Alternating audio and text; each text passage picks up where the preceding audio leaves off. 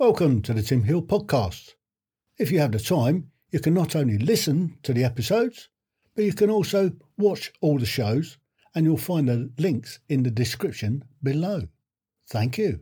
The Tim Hill Podcasts. Ordinary people's extraordinary stories. Welcome to the Tim Hill Podcast.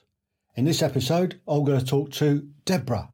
So, Deborah, if you can tell me when and where you were born, and if you can describe to me what it was like where you grew up, the schools you went to, and the education that you received.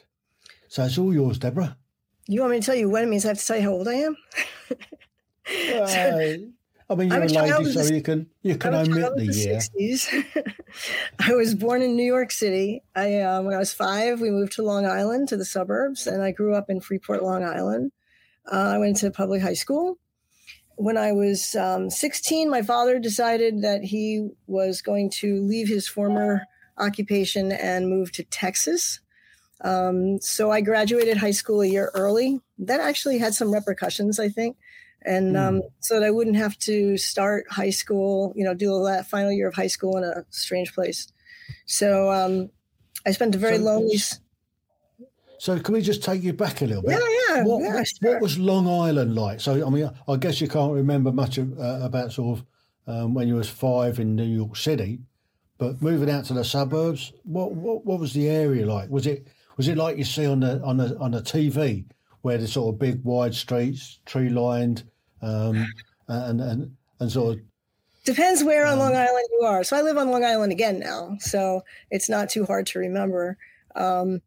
It's Long Island is like, people, when I published my first book, my publisher wrote that I lived in Long Island. I said, no, nobody lives in Long Island. They live on Long Island. There's, it's just a steady stream of townships. And, when one ends, another one starts, and they're small, but it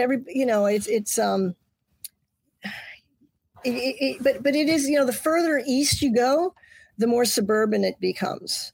So you're not from these parts, right? Not from my parts anyway. You're in Australia?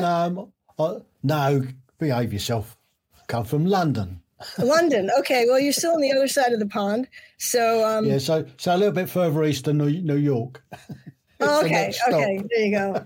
So so when you leave one town, you're immediately in another. But the further east you go, the more there's trees and parks and open areas. Back then, Suffolk County, so there's Manhattan, and then there's Queens and Brooklyn are sort of on Long Island, but they're part of the city. And then there's Nassau County, and then there's Suffolk County.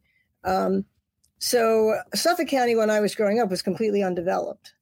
Not so anymore. In fact, some of the, real highfalutin people live way out on the East End in the Hamptons and places like that. But I live in Suffolk now, which is just over the Nassau border. It's a very nice blend of a lot of trees, a lot of little critters running about. It's very pretty, but it's very civilized in terms of you can get anything you want here. It's built up. So what was your schooling like? What was the first school you what do you call it, kindergarten and middle school? What were they like? Were they the same school or? So I did kindergarten in Queens, PS 99, I'm told. Everything was public school something in Queens, and I think in the city as well, in Manhattan. When we say the city, we mean Manhattan, but the city really encompasses 5 boroughs. When I moved out, I did elementary school 1 through 4 at one school, and then we had a 5th and 6th was like, I don't really know what that was. It was just a separate school. And then 7th and 8th was what you might call, I don't know which one you'd call middle school. We called 7th and 8th junior high school. Yeah. It was another building. And then 9 through 12 was the high school. And it was integrated. In fact, back then there were a lot of issues, black and white in the high school. Yeah. It was not, Freeport High School was ranked one of the top high schools in the country. We had mathletes. I was a mathlete. My brother was a mathlete. He was a much better athlete, and competed against Moscow. And that was in the 70s. So it was a very, very high scholastic school. I took a lot of advanced placement courses. And because I graduated a year early, I could only take half a year of calculus, which I realized, because I was thinking about your podcast, I realized was actually important because I couldn't take the second half of calculus because I had to stick this social studies class in there, which I didn't have time for otherwise. When I went to college and I changed majors and I decided to become a physics major, I figured I could do physics, but I'd only had half the calculus and I couldn't do it. It was like I got to a certain point where I just couldn't do it. And I did not do well in physics that year. And it turned me away from physics. And I think I would have been a better physicist than physician in some strange sort of way. But I still am interested in relativity theory and quantum theory and seeing that other side of life, not just the physical. And there is scientific data that proves that the world is not, that everything we see is not just physical, that there's an energy side to it. It's this, like when you look at light, you can look at it as an energy field, and you can measure the rays and how it's going to react. But you can also measure it as a photon, as a particle, and everything that has a physical side has an energy side. And I was really interested in that, and I didn't go further. I should have just taken the rest of calculus. But in my family, you didn't take longer than your 4 years to graduate. It was like you had to take your 4 years, and that's it. Otherwise, God forbid, you might not actually decide to graduate. So quantum physics, then that's I think, if I'm right, I'm not a scientist by too much of a stretch of imagination, but quantum physics is time travel, is it? Something to do with I mean, it's serving me now because I'm using it in my books. My third book, I used a lot of it because we needed to get off the planet. And I wanted to, I don't like to ask my readers to make a huge leap to believe something. I like to try to make it, I can see how that happens, or how that could happen. So, relativity theory is, and it's really amazing because I do a lot of research. We actually know how to travel at the speed of light. We have the equations. We just haven't solved the energy requirements for it, which is just fascinating to me. So of course I solved it in my book because it's fiction. You can do whatever you want. Absolutely. Because there's so many books around about time travel, and I'm sure one day it will come. So this wasn't actually time travel. This is just being able to travel faster than the speed of light. And so I'll do that anyway.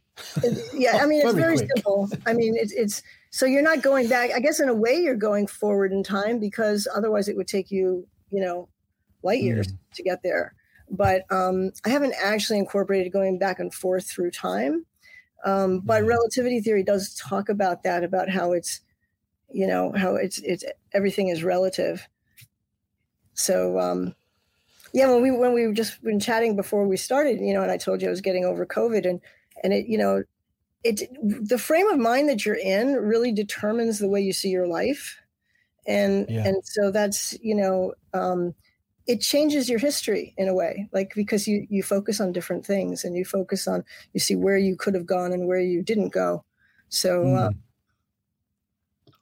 so it's that age-old question. If you could time travel and go back and have a chat with yourself when you was at whatever age, how would that have impacted on your life today? There's a lot of things I would have done differently.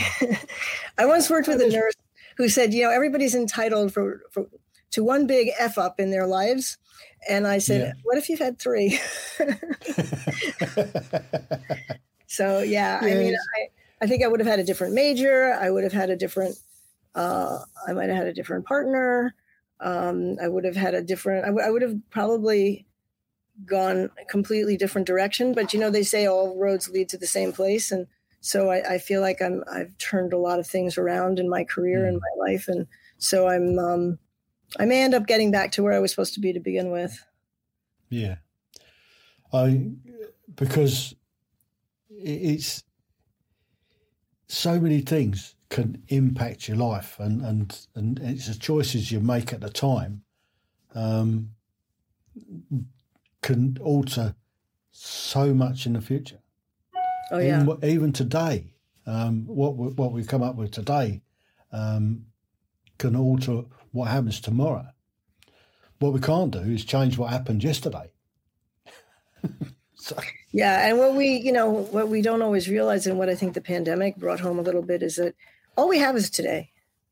We don't have tomorrow. We think we have tomorrow. This idea, the security of knowing, where we are and what we can expect is just an illusion. I have 2 cats, and they totally live in the present. Well, one of my cats she's a little spiteful right now, but and that's based on the past. But no, I have this cat that one I was talking about, I've had her for 13 years. But the other one I brought in off the street, and it's a long story because I don't usually do stuff like that. I mean, even though I do, my animals are all rescue animals, but she's so grateful for every moment that she's not outside. And it's like, people say, doesn't she try to get out? No, she does not want to go. She doesn't want to go out. When I had to take her, I can't pick her up, but she's so affectionate. And when I did have to get her to the vet, she flipped out, and I thought she was trying to get out of the carrier. And then I realized later she was afraid I was going to let her out and just let her go. Because all she wanted was to be indoors, climate controlled, soft places to hang out, food on the table, and somebody to love her. And when she she gets affection, and that's all she wants. So she's just in the moment, like she knows where she's been, and right now, life is good. Yeah. And I guess we could all learn from that a little bit. My cat's a little bit different. He loves going out. He spends about 18 hours a day asleep, but when he's up and about, he's off out. Is he terrorising? He's the boss around the neighbourhood. He chases foxes. He brings in mice, birds. Yeah, he's a proper little hunter. And just recently, about 5 months ago, we got a new puppy. And a puppy is a little bit slow to learn at times. He's learning very quickly how to leave Artie alone, leave the cat alone. He's just had the old snip, and before that, the vets had him down as a serial humper. A serial what? A serial humper. So he tried to do it on a cat one day. It's so funny to watch. He tried it, and the next thing he's flying across the room. The cat's turned around and give him one. Bosh! I think it has to do with the age also. So, cat is an older cat. She's like, we celebrated her birthday yesterday, so she's 11. We're calling her. My other cat's 13. She's not on board with this whole project with rescuing this cat, and she will sit across the hall and she'll sit there and she'll just make sure that cat does not leave that room. That's her space, and she can't go any. It's like, it's as long as they don't fight each other and don't have to worry about that, I'm happy. But so anyway, let's get back to you then. So let's move on a little bit to your going through high school and when you moved down to Texas.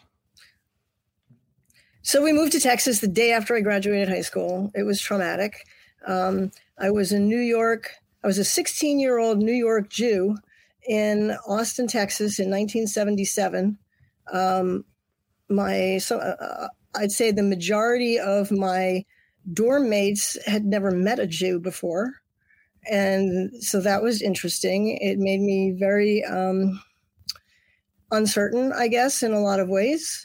And there's one person, she was looking for my horns, literally looking for the horns on my head. Like, are you out of your mind?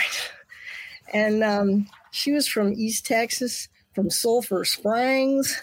And I couldn't understand her in the beginning. She couldn't understand me. Sometimes they'd come into my room just to hear my accent, a lot of which I've lost, because I'm sort of like a combination of things now. I mean, you can still recognize I'm a New Yorker, but yeah. But it was, but anyway, I went to the Hillel, and I found people that I wouldn't feel like I had horns on my head if I was hanging around. And then there was excuse me, it was the University of Texas at Austin, 50,000 undergraduate students, huge university. And I remember standing at this, in this orientation, there's like wall-to-wall people standing there listening to somebody way up there on the stage. And I'm looking at this pamphlet and it's saying Plan 1, these are the requirements, everything for Plan 1. And I'm like, kept turning it over. It's like, okay, so where's Plan 2? If there's a Plan 1, there's got to be a Plan 2, right? So anyway, I finally found, so Plan 2 was an honors program in the school, and I guess you had to be smart enough to ask the question. I don't know. Or you had to just know about it, which a lot of Texans do. And there were 500 students in that program out of the 50,000. And I got into that program, and that was much more personal. And then it was more of I didn't feel like so lost in the pond, and they had special courses for, like the sort of the basics were all Plan 2 courses. They were taught by handpicked professors. They were incredibly interesting. I was never interested in history before because it was always just dates, memorize the dates and the things, and that's it. And then I took this intellectual history class, and history just came alive for me. Like, why these things happened and what repercussions they had and how they affected the world. And all of a sudden I was like, wow, history is really fascinating. It really depends on who's teaching. So absolutely. I'm part of a history group here in Gosport, where I live. We're setting up a new museum. It's called Conflict Military Museum Gosport, and it's looking at the military history of Gosport, which goes back to the early 1700s. Mm-hmm. There's more military history within about 3 miles of where I live than there is across in Portsmouth, that's got a big naval area. So, I mean, we're setting this up at the moment, and it's, there's so much stuff that we've got ready to go. And hopefully we're going to be open at Easter. So there you go.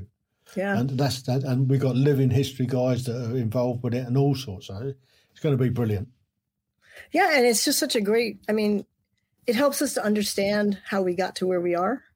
Unfortunately, it doesn't always keep people from going back to where we were, but that's another story. It's sad, but yeah.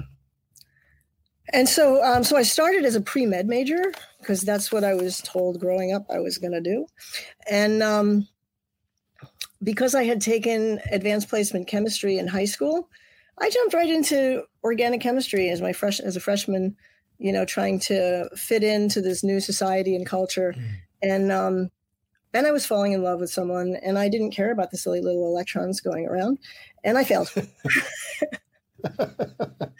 So I'm here to tell anybody, just because you fail a really important class doesn't mean you can't do what you really wanted to do. But anyway, I failed. And that was when I set off into physics, and I had the problem with the calculus. And then I decided what I really was interested in was philosophy. And so all the time, since I was in this Plan 2 program, my major was Plan 2, which was just this honors humanities program. And then I could concentrate. I also ended up studying Hebrew. Believe it or not, in Austin, Texas, of all places, they had a huge Middle East department of studies. And I was like 6 credits away from a degree in Hebrew. But I did a joint philosophy in Hebrew. And then I started a graduate program in comparative religion in Philadelphia. I was going to get a PhD in comparative religion. And there's another spot, another place where if I could do things over again, I would have finished that. I would have at least, I would have gone further with that. When I went down to visit my family, they were so disappointed that I was doing. They said, "How are you going to make a living, teaching comparative? What are you going to do with that?" My father said, "What are you going to do with comparative religion?" He was not real fond of the whole religion thing anyway, for a variety of reasons. So anyway, I ended up leaving the program, going back, taking pre-med classes, and going to medical school. So that was, and it's interesting because it never occurred to me that I wouldn't get into medical school. I went to the person who runs the health science, like the pre-med program at college. Yeah. And she just said, she looked at my transcript and said, "Oh, you can't go to medical school. You failed organic. You got a D in physics. You can't." And, if she had said to me, this is going to be really hard for you and you're going to have to do a lot of extra things and yada, yada, she might have discouraged me. She didn't. She told me I can't. And I was 20 years old and 21 years old. And someone said to me, "You can't?" I said, "Watch me." So, yeah, long story short. So I went to medical school. So you came out of medical school when you were 27 then? Is it a 7-year course? So it's medicine? 4 years of med school and then typically 3-year residency. And I started med school when I was, I started, it was back when I was 21 and then I had to do a year's worth of pre-med courses. So I started med school when I started in 83. So I was 23 years old. Oh, I just told you my age. Okay. So, it's all right. You're younger than me. Yeah. So I graduated in 87 and then I came back to New York to do, postgraduate training and then I was married to someone. It was kind of a disaster, but I got a wonderful son out of it. So, who is also a doctor now. I couldn't talk him out of it. He's 31 years old. And he's at Harvard. I have a son at Harvard. And he's doing a residency he started in anesthesia, but then he changed to medicine. He wants to actually be the ICU doctor, which I said, well, that might come in handy for me, if he's the intensivist and I ever need to be in an ICU. Yeah. So, right. Yeah. Anyway, so he's well on his way, but he's going to have to do after he finishes his residency, he's going to have to do fellowship, and he hasn't decided if he wants to do it in cardiology or pulmonology or how he's going to get to where he wants to go to do critical care. It's a very long road. Yes. So what about you then? So you moved back to New York. What was the first job you got? I'm sorry? Well, what was the first job you got? Where were you working to do your post-grad stuff? My first job. So I was working on Long Island it was actually in an urgent care center, which I ended up kind of staying with that concept because I then had a child and his father met someone else while I was pregnant and decided he wasn't going to be part of my life anymore. So working in urgent care allowed me the flexibility of having shifts. And so I would have, I knew exactly when I needed babysitting. I knew what days I would be off. I didn't have to go in the morning and round on patients. I didn't have to stay late for admissions. So, and I didn't have the stress and craziness of the emergency department. So, so I did that and I kind of stayed with that. The custody battle lasted 4.5 years. And it was kind of horrible. And by then it was just, I think I was just, my family was not very supportive. And so I was sort of left with raising a child by myself. And I kind of felt trapped, I just had to keep doing this. I just wanted to, he needed to be in summer camp because I still had to work and he couldn't be roaming the streets while I was at work. And, kids get into trouble on Long Island. And, so it was kind of a struggle. Now that he's all grown up, now it's like my time, to start figuring out what I wanted. And I feel like, what did I want to be when I grow up? What do I want to do with my life? And, and that's when I started writing and I find that very satisfying. And I started coaching. I got certified as a coach as well, which allows me to do all the things I can't do as a doctor anymore because medicine's completely changed. So, in this country, being a doctor is almost like being a hamster on a wheel. It's just like my organization now is owned by a drugstore. I don't want to call anybody out, but like you have CVS, Walgreens, stuff like that here, and one of those guys owns our organization. We just merged. No, they didn't merge. It was an acquisition. So which I think is kind of a conflict of interest, but nobody asked me, so I write snarky blogs about that kind of stuff, but it's about it. So so it's not really satisfying to me anymore to spend 3.5 minutes with a patient, and if I spend 6 minutes, well, I'm taking too long. Yeah, it's not a lot of fun being a patient. Yeah, it's not fun being a patient either. No, it's terrible. No. It's terrible for both.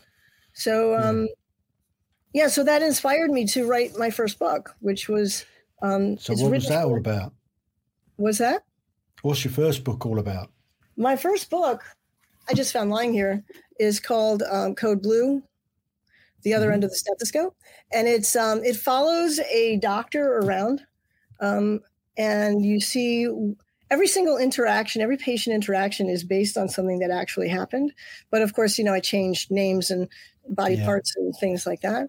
And I wanted to demonstrate, I wanted the public to see what we go through in order to just take care of patients. Is it fiction? I decided to make it fiction, because if I didn't, then I'm liable for everything I say and I could get sued and whatever. So I made it fiction. So it's the Russian oligarchs hack into our electronic medical records. They take that information, extort millions of dollars from the patients, and then murder them. So it's a murder mystery. That sounds like a lot of fun. Yeah, right. It's a murder mystery, but it's set in a corporate urgent care. And so I really wanted, the important part for me was having people experience what it's like to work in a corporate medical office. But the fun part for me was writing the murder mystery, the thriller. So it's a medical thriller. And that taught me that I love writing. So that gave me a whole new avenue. Yeah. And then I wrote 2 more books, and now I'm starting a science fiction series. So what was your second book about? My second book, which I also just found lying here, is called Undue Influences. And it is a political thriller. And it is based on, I wrote that in response to the extremism that we're seeing in this country. It's gotten a little better, but certainly a couple of years ago, it was horrible. People won't talk to each other if they're on the wrong side of the political aisle from them. And, you have to believe what I believe. And, coming to blows over things, it's like ridiculous. It used to be that our Democrats and Republicans weren't that far apart. They had a few differences of opinions, but, they could go out and have lunch together. It's not like that anymore. So this book it's basically it starts out with this kid Joshua, who finds his way into his uncle's office in New York City, and he's covered in blood, and he can't remember anything, and none of the blood is his. And so then it becomes this whole, exploration into what happened, and did he hurt someone, and who was it, and his uncle is trying to unravel this for him, and he gets caught in this web of these government plots and setups and all this intrigue, and it turns out he's one of the few people who can resist this. There's a plot afoot where the government is literally brainwashing the American people, and that was sort of it seemed to me like my neighbors were brainwashed, like they weren't thinking for themselves, So I wrote that about. And then it's, and then how does he save his nephew, and then his sister gets implicated, and then he becomes a target because he doesn't want to work for the government. Once he's figured it out, he's either a liability or he's an asset. And since he doesn't want to be an asset, they want to kill him. So I had a hard time finishing that book because I couldn't pull, when you write a book, you want it to come together in a satisfying way so the reader can feel like, oh, okay, like that ended well, I didn't know how to end it. So, but like a Hollywood movie where everybody's happy at the end and all the rest of it. Yeah. Hollywood just doesn't know how to have a bad ending.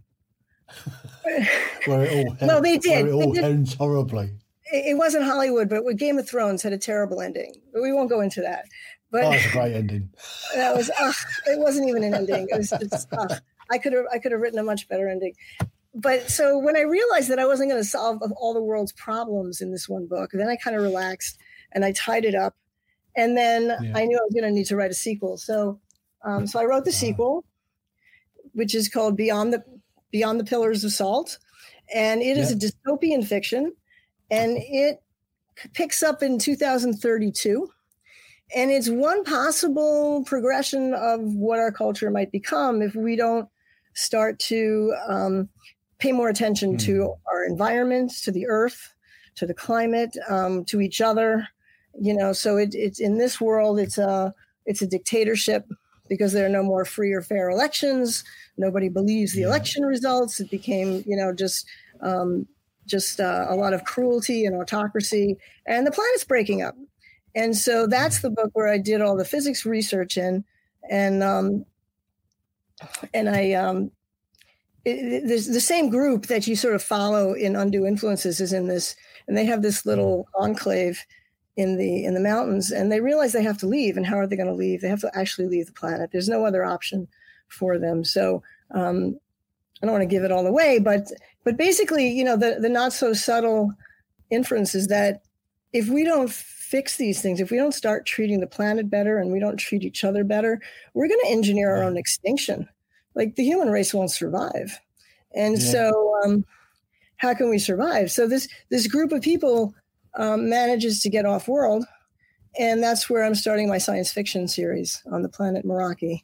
And the problems that they have, there are two different sapient species, and the humans we're only at like 22,000 words, but they're already having problems with both species. So they're going to have to figure that out and learn to get along, learn to be, decent people. Yeah.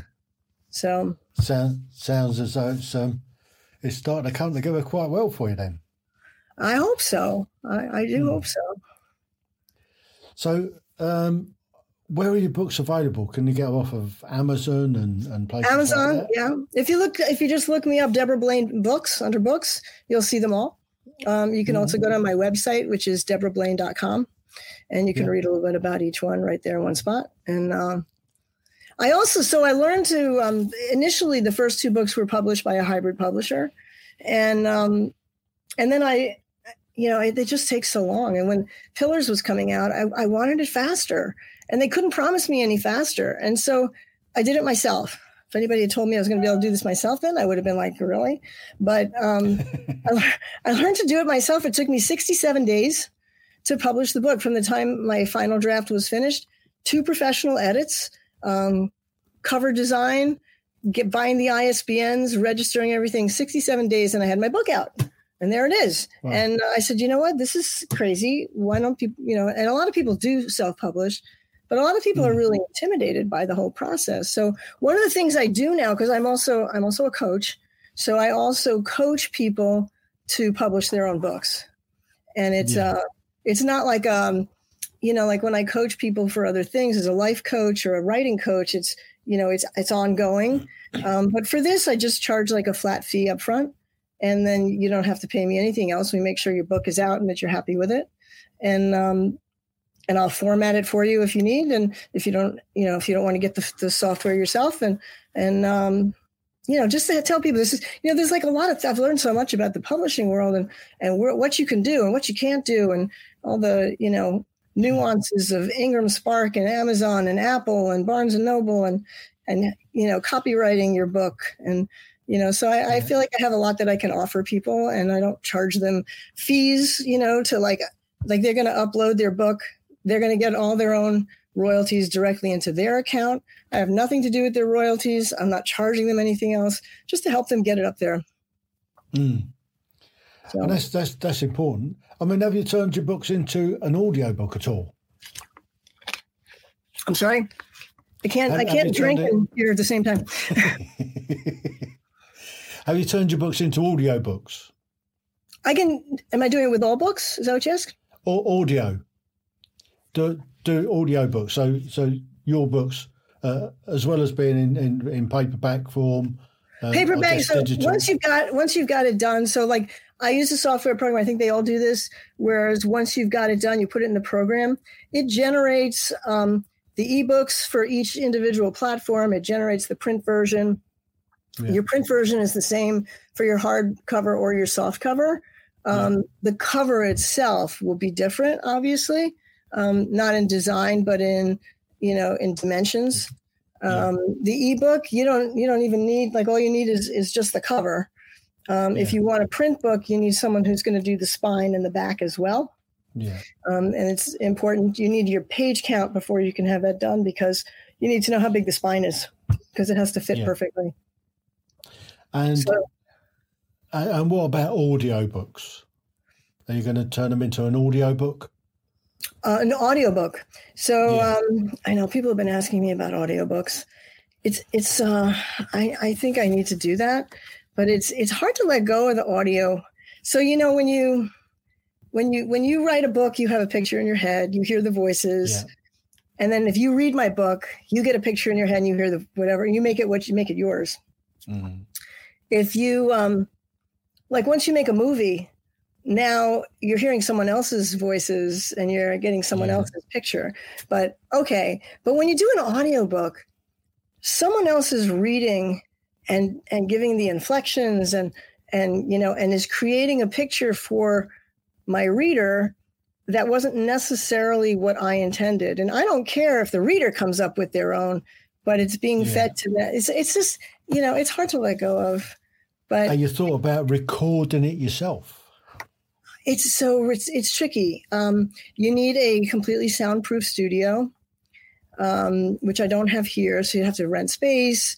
And it's tedious to go through 105,000 words and read them. It's like Undue Influence is 105,000 words. So, I mean, that is one way to go, but I would have to rent a studio, so that the cat's not jumping on my lap at any point. Yeah. I mean, it will take a few days to read it, obviously, and then get it edited and then put into audio form, which is I love audiobooks. Listen to quite a lot of podcasts, and I create an awful lot as well. So I know people have been asking me, and you can, and there's different ways to do it. So you can hire someone. You usually get to listen to a sample of how they're going to read it before you make a decision to let them do it. You can either hire someone for a flat fee. Now it's your book, it's your audiobook, or you can let them do it and then they get a percentage of the sales. There's all kinds of different ways to do that. Yeah. So are you still working full-time or part-time? Part-time. And part-time, and what's your aspirations for the future? To quit. I would like to be fully retired from medicine. I would like to continue writing, of course, and coaching. I enjoy coaching people because it's like being a doctor used to be. I get to know people. I get to understand what they want for themselves. I help them to clarify what they want for themselves, and I help them to identify what's getting in the way.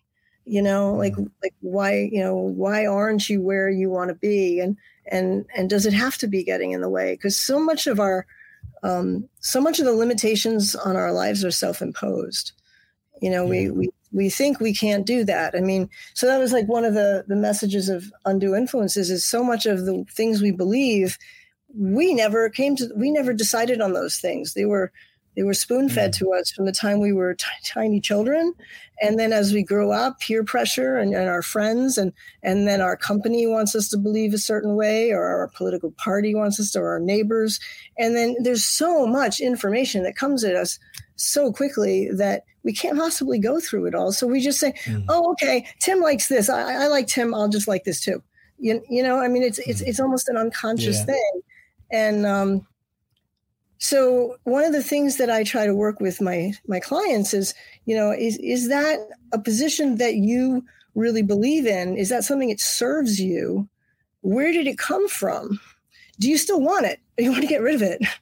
Because you have that. No, you have that choice. You have the choice to say, that really weird. Why did I ever think that?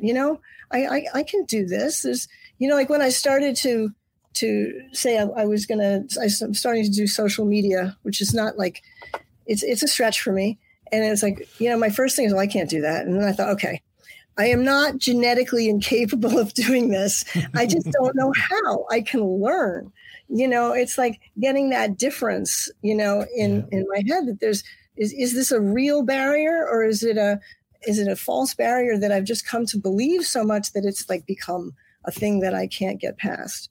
So that's what I really enjoy working with clients with that. And I'm a certified life coach. I work with doctors who are burned out, but I also work with pretty much anybody who is stuck, who feels stuck and wants to, just get past it and even discover. Some people don't even know what they want out of life. They just know they're not happy. And so it's just a process of helping people figure out who they are and who they want to be, and to know that they can be whoever they want to be. And then I also coach writers, and I love coaching writers because they're awesome people. And when I write, it's like I'm in this world of my own creation. It's just you can't. That's the great part about. I mean, I try to write a bit, and you just focus in, and if you can shut everything else out, you got to concentrate on what you're doing and getting the words on the paper. I think that's the key is having a clear vision of what you want at the end of it, and then go for it, and having the time to sit down and do it. That's the other. Yeah, life's so busy. when I coach writers, so it's like, and I'm starting to put some of this up on social media. How I ask them, how is creating a character like hiring an employee? I'm going to ask you. So you need someone who can fulfill the job requirements, right? You have to create someone who can do what you need them to do. You want a personality that, at least at first glance, looks like they're going to fit in, right, with the culture of your company. They need a resume, which equals they need a backstory. So you create their backstory, which can be very interesting and doesn't have to be known to the employee, to the employer, and can have all kinds of things that are going to bode ill or well in the future. If they do really well, sometimes, and then you got to let them go and let them do their thing. Now they have a character and a personality, and and if you're going along on a scene and this character's, no, I wouldn't do that. I would do this. Like, okay. Yeah. And you let them do it. And sometimes they do so well that you want to promote them. And now they take on a greater role in your book than you thought they would. Sometimes they do really poorly and you have to fire them, which means you knock them off. You're perfectly free to do that. You say, you know what, you're not working out for me. Yeah. You're out of this book. Yeah. Terrific. Well, Deborah, I think that's fantastic what you're doing. 3 books under your belt, and terrific. Thank you. So, thank you very much for sharing your story. Thank you so much for inviting me on. This was a lot of fun. You're welcome. The Tim Heal Podcasts. Ordinary people's extraordinary stories. Welcome to the Tim Heal Podcast. If you have the time, you can not only listen to the episodes, but you can also watch all the shows, and you'll find the links in the description below. Thank you.